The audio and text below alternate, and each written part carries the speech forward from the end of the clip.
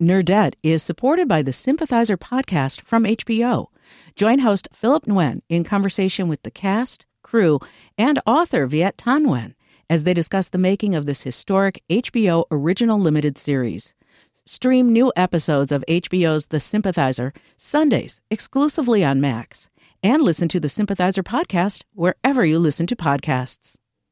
Think on your feet for our Fast and Curious 5K, a one-of-a-kind race hosted by WBEZ and the Chicago Sun-Times on Saturday, July 27th at Humboldt Park.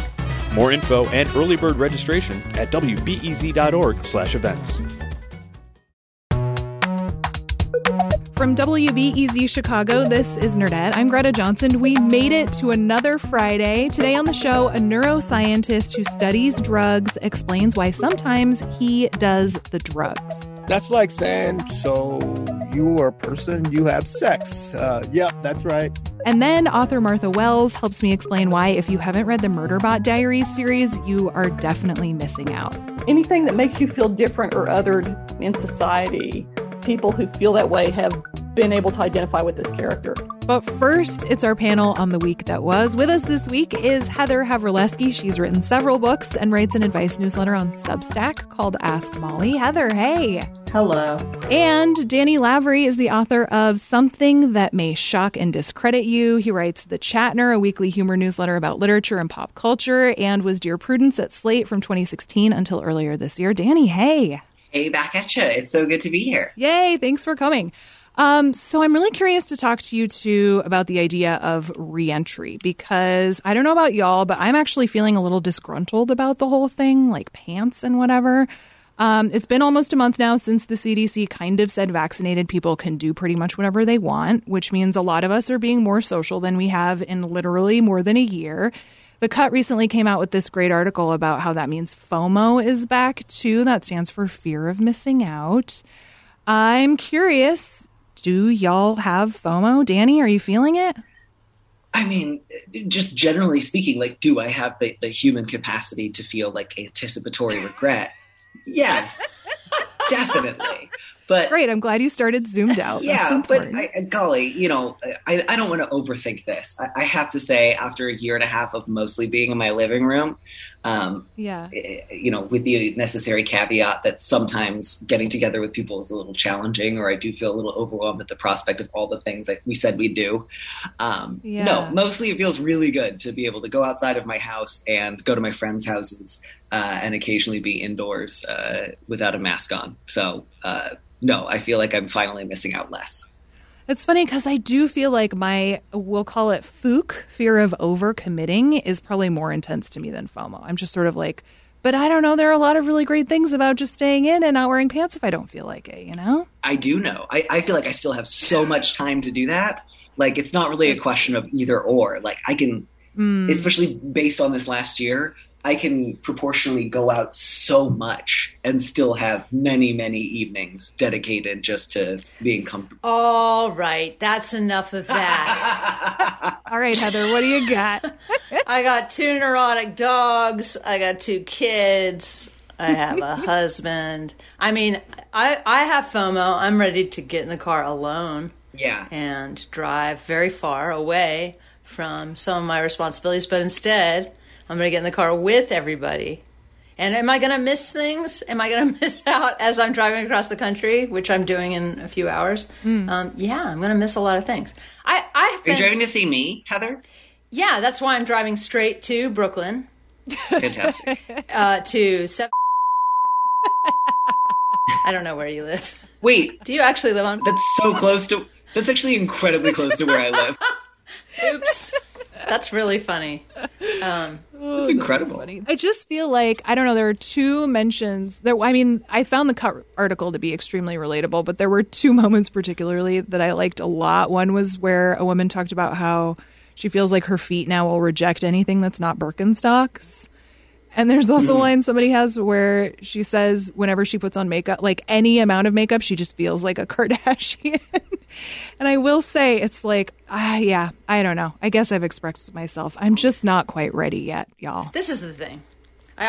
If you have like a personality that does the opposite of what everyone else is doing. Like, I thought I was going to be hosting gigantic parties the second the pandemic ended. Mm-hmm. I'm always, it's like, if I decide that everyone else is, reading that FOMO article was bad for me. I was like, I'm not doing that. I was feeling pretty social, and then I read that article, and I was like, no, that's too many things. No, stay at home. That's bad. We did ask our Instagram followers about it, and one person did want to bring up the JOMO idea, joy of missing out, which I did want to just, shout out to the JOMO fans out there, because I think that's real and delightful too. The important thing is just that we have an acronym for everything. Exactly. Yes. Thank you, Danny. Correct. So the other piece of reentry that I feel like seems to be throwing people off a little bit that I find really interesting is how much it actually can cost to be a social person in the world. Especially as some industries increase costs again now that demand is higher. I mean, ride shares, I think, are a great example lately of just like skyrocketing in price. Do you think normal life is just a synonym for capitalism, Heather? Oh, my God. Yeah. Well, when I was extremely broke and had 2 kids and needed to get them out of the house, yes, I was very, very, very just bothered by the fact that, especially in L.A., there are only commercial spaces. I mean, you can go on hikes, I guess, and you can go to the ocean, but most of the activities that people engage in with kids are massively expensive. Yeah. And so my husband and I would just sit around saying, well, Jesus, we could leave the house, but it'll cost us $150 that we don't have. So I guess we'll just stay here. I ended up throwing a lot of beer in cans parties and Taco Bell food things. I mean, you can get around it, but yes, is normal life a pure capitalist maze? Absolutely. What do you think, Danny? I mean, you're not gonna hear me disagreeing. although I suppose I should clarify. I'm not sure if I always know the difference between the word capitalism and expensive when I use it. So you're getting a very non-technical definition. Well, if it's expensive and you feel alienated from the means of production while you're noticing how expensive it is, that's capitalism. There we go. There we go. We got there. So on the other side of post-vax real life is the fact that only about 43% of people in the United States are fully vaccinated at this point. It seems like a lot of different people are kind of pulling out all the stops to encourage folks to get the shots. President Biden got Anheuser-Busch to promise a beer to anyone who got it. There's the whole Krispy Kreme situation. There's a county near us here in Chicago that's offering free tickets to Six Flags. And Washington State is offering a free joint to everybody who gets vaccinated, which I think is fascinating. Danny, let's start with you. Do you think those of us who spent hours online 2 months ago fighting to get appointments for these vaccines were just suckers and we should have waited out for the doobies? I mean, I think in as much as people who spent a lot of time online 2 months ago to get a vaccine got the vaccine, they're not suckers because that's right. What we were there to get. That's true. I think, getting the vaccine is the main thing. And I suppose what I'm the most curious about is if somebody with more of a actual training in public health has to say about this. My general, again, layperson's understanding of public health initiatives is that things like shaming and punitive measures tend to discourage people from either signing up or adopting whatever it is, the thing you're hoping for them to adopt. Whereas giveaways and increased, awareness, lowering barriers to access, makes it likelier to happen. So again, if just the goal is get as many people vaccinated as possible, whatever works is the thing to be done in my opinion. And whatever doesn't work shouldn't be done. And I love that because that's just incredibly bland. Just I think we should do what works. And I don't think we should do what doesn't work. Let's do good things and not bad things. I'm for success. It's capitalism. Right? It's still capitalism. So you just make it more expensive and make it sexier. Lines around the block.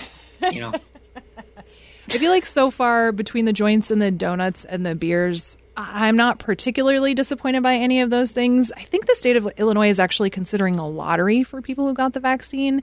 And it sounds like the governor will honor people who already got it. I do think in that case, if there were tens of thousands of dollars on the line and I weren't eligible because I had gotten it early, speaking of capitalism, I guess, I do think I would have been a little crabby about that, I think I want a joint and a donut. That's all I have to say. I'm rerouting my trip through Washington State right now. Perfect. Okay, so I also want to talk to you, too, about Simone Biles. She's the 24-year-old gymnast who is so consistently good that she literally has a little goat emblazoned on the side of her uniform because, yes, she is the greatest of all time. And, yes, Danny, we're just using more acronyms. But that's a classic. She has won every all-around competition she's entered since 2013. She has more than double the amount of gold medals as any other female gymnast in history. It is amazing, but I'm not like a super gymnastics person. Are either of you? Danny, do you follow it? Every couple of years someone says it's the Olympics, and I always believe them. And then if it's the Summer Olympics and they've got gymnastics, I'll definitely do my best to watch it. Yeah. So, in that sense, like when the public informs me that it's time to notice gymnastics, I do it. Absolutely. But beyond that, I wouldn't say that I'm like an avid fan or I keep up in the off season or like in odd numbered years. I'm like, these are the teams to watch. So yeah, I think it is really interesting watching her as a fairly uninformed gymnastics person because like I can tell that she is excellent, but she makes it look so effortless that sometimes, like they're all things that I couldn't do, but I also can't do a cartwheel. So like that's a low bar, but it's like, I don't know, the technique that she has just seems so insane to me. Like it's almost unfathomable. You know what I mean? Heather, can you do a cartwheel? Yes, I can. I can do so many things. I am a big gymnastics fan, or I was when I was a kid, starting in the olden days with Nadia Comaneci. Now, I believe referred to as Nadia Comaneci. I don't know. I've watched for years and years, and I used to be addicted to it, and now I just feel like it's so supernatural. The stunts are so... it used to be people wobbled on the beam and did a cartwheel on the beam. Like, that was the way it was in the 70s. And now it's like, we launch into the air and do... you've seen. It's just incredible, but by the same token, it's almost like you just feel like everybody's going to break their neck. I don't know. Maybe I'm too anxious to watch anymore. No, that's fair. It's so interesting, too, just thinking back to, I've been sort of chewing on the idea of whether I think Simone Biles' work looks effortless or whether I think there's another word that I would use to describe it. Because I think the word that I would use there is something more akin to like, it's drawing attention to a certain type of expertise and proficiency in a way that is, I think, highlighting a sense of like ease and fluidity, which I think effortless, certainly gestures towards that. But I think there's a little bit more to, like, I think of specifically Carrie Strug, like landing on the broken ankle and the sort of classic, like almost like Jenna Maroney, like no one, don't worry, I got this. And that's not to say, by the way, that it was like a diva-ish moment or that it wasn't fabulous. It was awful and fabulous at the same time. It was incredibly abject. And I think there's this sort of tradition within women's gymnastics of really drawing attention to some combination of extreme overwork, hyper focus, hyper determination, a sort of like effortlessness that's not effortlessness that really draws attention to like, look at how much work I had to put into this. And now look at how easy it is. That's really remarkable and that brings together so many different like elements of like pain management and like female intensity. And I don't know, I don't have a lot of like sharp thoughts there so much as just like an observation in general. Yeah, that wasn't very sharp. That was pretty... You need to sharpen your thoughts, Danny. My God. I was like, you should write this. It was an introduction. That was beautiful. I loved it. Danny, Heather, thank you so much. I hope you both have great weekends. Thank you. You have a good weekend, too. It was nice talking. Thank you. This was fabulous.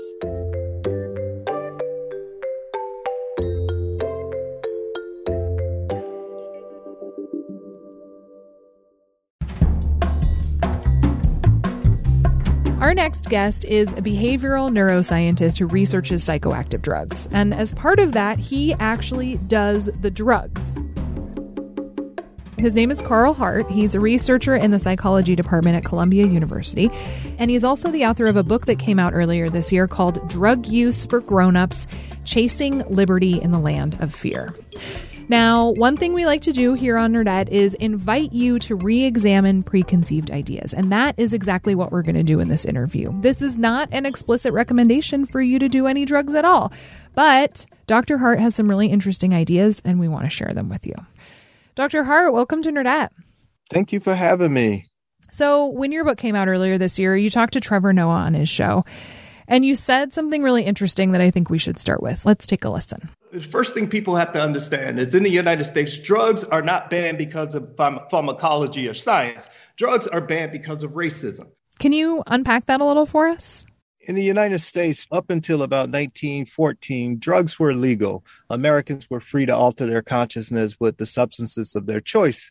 And many people got drugs like cocaine, opioid-related drugs through the mail from Sears and those kind of companies. And then at the start of the 20th century, we started to hear these exaggerated claims about cocaine use by Black people and these folks committing heinous crimes.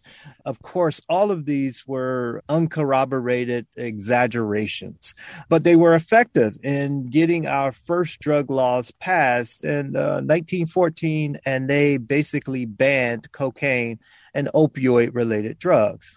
And then in 1937, we did the same thing with marijuana. So you're a drug researcher. You're also a drug user personally, right? Yeah, that's like saying, so you are a person, you have sex. Yep, that's right. So, like you pointed out, I'm a drug researcher. And so I study drugs like methamphetamine, opioids, crack cocaine, marijuana, a wide range of drugs. And so I wanted to know everything about what I studied. And so all of those drugs I have tried. So I've done a wide range of drugs. And so I think I'm better informed about what the effects are. And so I can separate the myths from reality based on the data as well as my personal experience. So do you have parameters for like when or how you're going to do, something like cocaine? Yeah, think about it like driving an automobile. Driving an automobile is a potentially dangerous activity. If you're going down a 2-lane highway, you got cars coming the opposite directions, and they have to trust you and you have to trust them. I mean, it's really a potentially dangerous thing. Yeah. And the parameters are that, you don't drink and drive, and you be alert, and you know what you're doing. The same is true with an activity like taking a psychoactive substance. You have to set aside time, at least when you're older. You have to set aside time. You have to get sleep. You have to eat.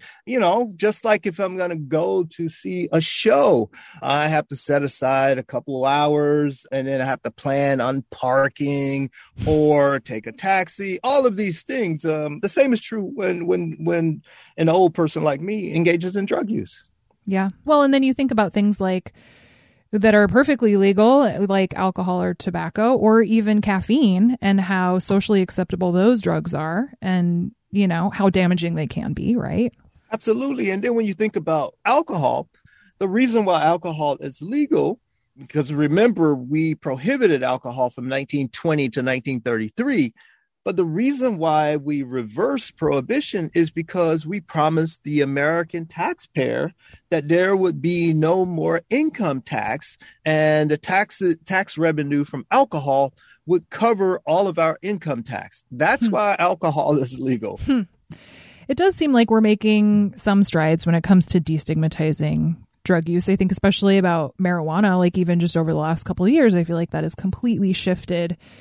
Is there another drug specifically that you think should see the similar treatment, or are you just like, yeah, no, they should all be available, to responsible adults? Yeah, I mean, the drugs that people seek, MDMA, cocaine, heroin. Those are the ones that people most often seek that are banned. Oh, of course, some of the psychedelics as well. I think that they should be legally available. That way we will have quality control, don't have to worry about tainted substances.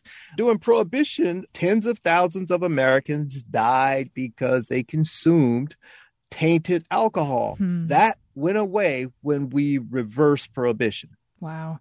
So you mentioned something like heroin. Of course, a lot of people are going to be like, okay, but what about addiction? Yes. Addiction is a serious concern, and people may become addicted to something like heroin. But the thing that people need to understand is that no matter what drug we're talking about, from heroin to alcohol to marijuana to cocaine, the vast majority of the users of any of those drugs are not addicted. So it tells you that when it comes to addiction, you have to look beyond the drug.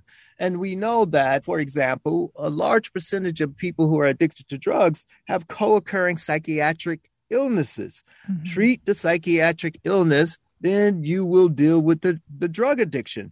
And then we also know that a number of people who have had gainful employment where they made a middle class living, and then they had the rug taken out from under them as those companies, those factories moved to other countries and their job markets crashed. That plays an important role in terms of predicting who's going to become addicted.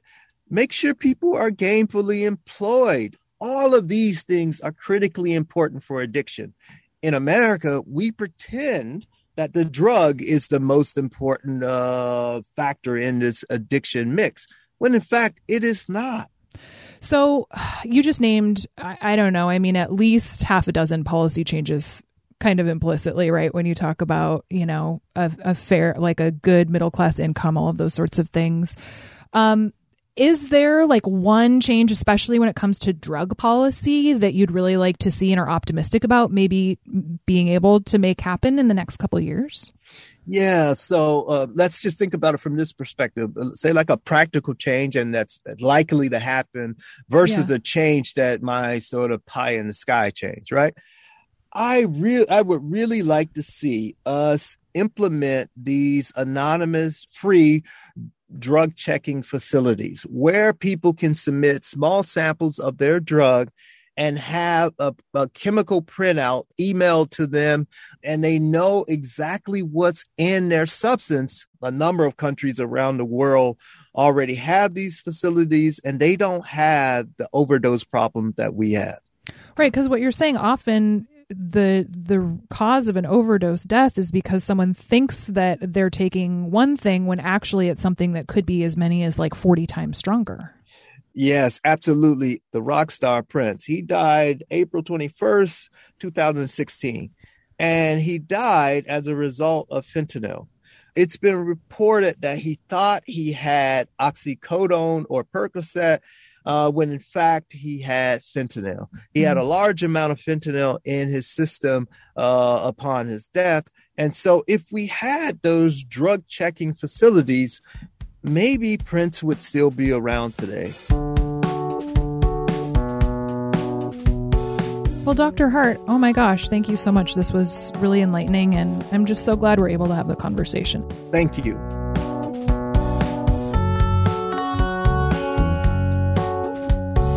After the break, Martha Wells tells us about her Murderbot Diaries series, which sounds a lot more menacing than it is, I promise.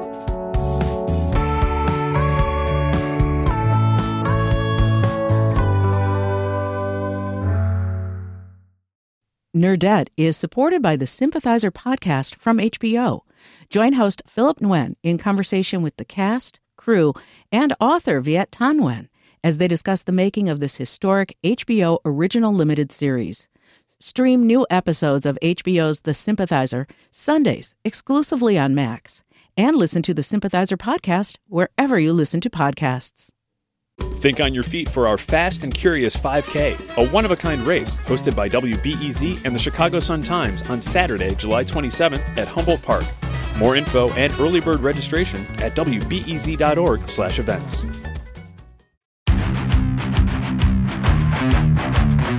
Our next guest has written a series of books that are truly delightful. They're called the Murderbot series, and based on that title alone, you might be like, Greta, delightful? Really? But I am going to stick with that terminology.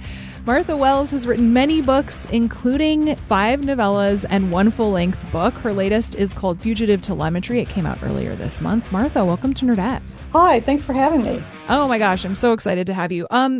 So I first heard about Murderbot actually when I was interviewing N.K. Jemisin at like a Zoom event in the early days of the pandemic. And I forget what adjective she used, but she described it in like a very warm, delighted way. And I was kind of surprised because I was like, wait, these are called Murderbot. So for people who have no idea what we're talking about, can you tell us a little bit about who Murderbot is? Well, Murderbot is a sec unit. It's a far future science fiction story to start with. Mm-hmm. And Murderbot is a sec unit that is part AI and part human neural tissue. And a sec unit being security unit. So like a security thing people would contract out. Yes. And they're basically, they're enslaved by these corporations to be used as security for mining installations and exploration. Normally they have a governor module that controls all their actions and forces them to obey orders, or it punishes them. Mm-hmm. They have no free will. Yes, they have no free will. And before the story starts, before All Systems Red starts, Murderbot has managed to hack its governor module. And in the belief system of this world, if any sec unit manages to hack itself and get free will, the first thing it should do is run around and massacre everybody. But instead of doing that, Murderbot has basically been pretending to still be under control, doing its job, and mostly watching dramas and comedy, whatever it can find that it likes. And then in the first book, it has to reveal that it's actually hacked its governor module in order to save the clients, the human clients that it's been rented out to at that time, because it's actually come to like them. And that's where the series starts off. It's just, I mean, it is just such a delight. I don't know. I think you have such a fascinating combination of emotion and action in these books, I think. Is that, like, do you think that's why people love them so much? I think so. And I think Murderbot is very vulnerable about its feelings, and it's very vulnerable. It's very open about the anxiety and depression and the PTSD that's been caused by being in its situation. And it's also very funny, and it can be very honest about its emotions, and also it can be kind of an unreliable narrator. So what has feedback been like to the series? I've gotten a lot of great feedback on it. There's a lot of people who identify with this character because of their own experiences with anxiety and depression, with autism. Yeah, I would guess with feeling different in all sorts of different ways. Anything that makes you feel different or othered in society, people who feel that way have been able to identify with this character. And I put a lot of my own feelings of being different and othered and my own issues with anxiety and depression into the character. And I think that's what people are responding to. Yeah, I could see that.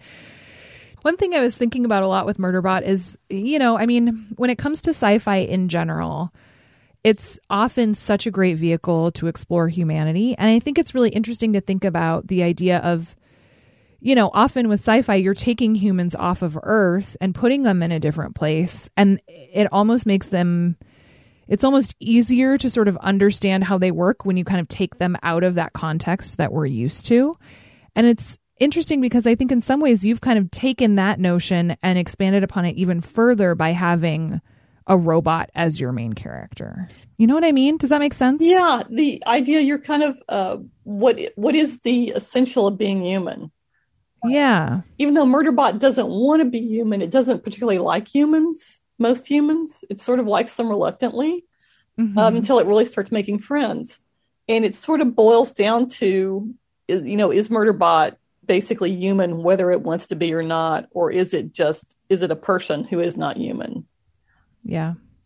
Well, I think too, I mean, the fact that Murderbot existed for so long under such terrible circumstances and saw presumably some of the worst elements of humanity, I could totally see why it wouldn't want to belong to that category. Yeah. But the fact that it manages to make friends with humans regardless, like, I think it is such a beautiful commentary that, yes, as dark and grim as humanity can be, there are still some really important bright spots that we can also focus on. Yeah, and I think that's probably one of the things that is attractive about Murderbot is that it's really an example that you don't have to be controlled by your past or your circumstances. Yeah. Yeah, that you can be the person you want to be regardless of what has happened to you. I think especially as we're, kind of starting to come out of what has been a really intense year in a lot of different ways for all of us. Oh, yeah. I think that message is timelier than ever. Yeah, I hope so. Martha Wells, thank you so much for talking with me. It was such a pleasure, and I just love those books so much. Well, thank you. I really enjoyed it.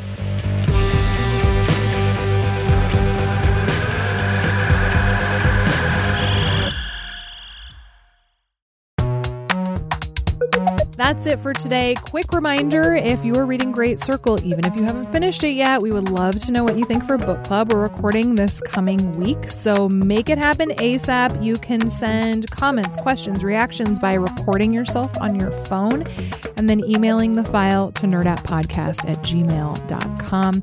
Expect to hear the conversation in your feed on Tuesday, June 22nd.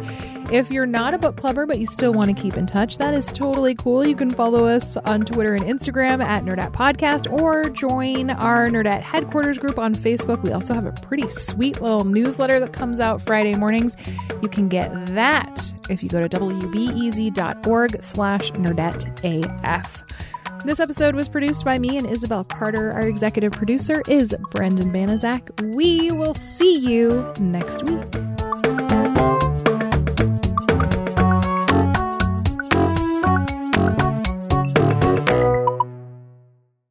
Nerdette is supported by the Sympathizer podcast from HBO. Join host Philip Nguyen in conversation with the cast, crew, and author Viet Thanh Nguyen as they discuss the making of this historic HBO original limited series. Stream new episodes of HBO's The Sympathizer Sundays exclusively on Max, and listen to the Sympathizer podcast wherever you listen to podcasts.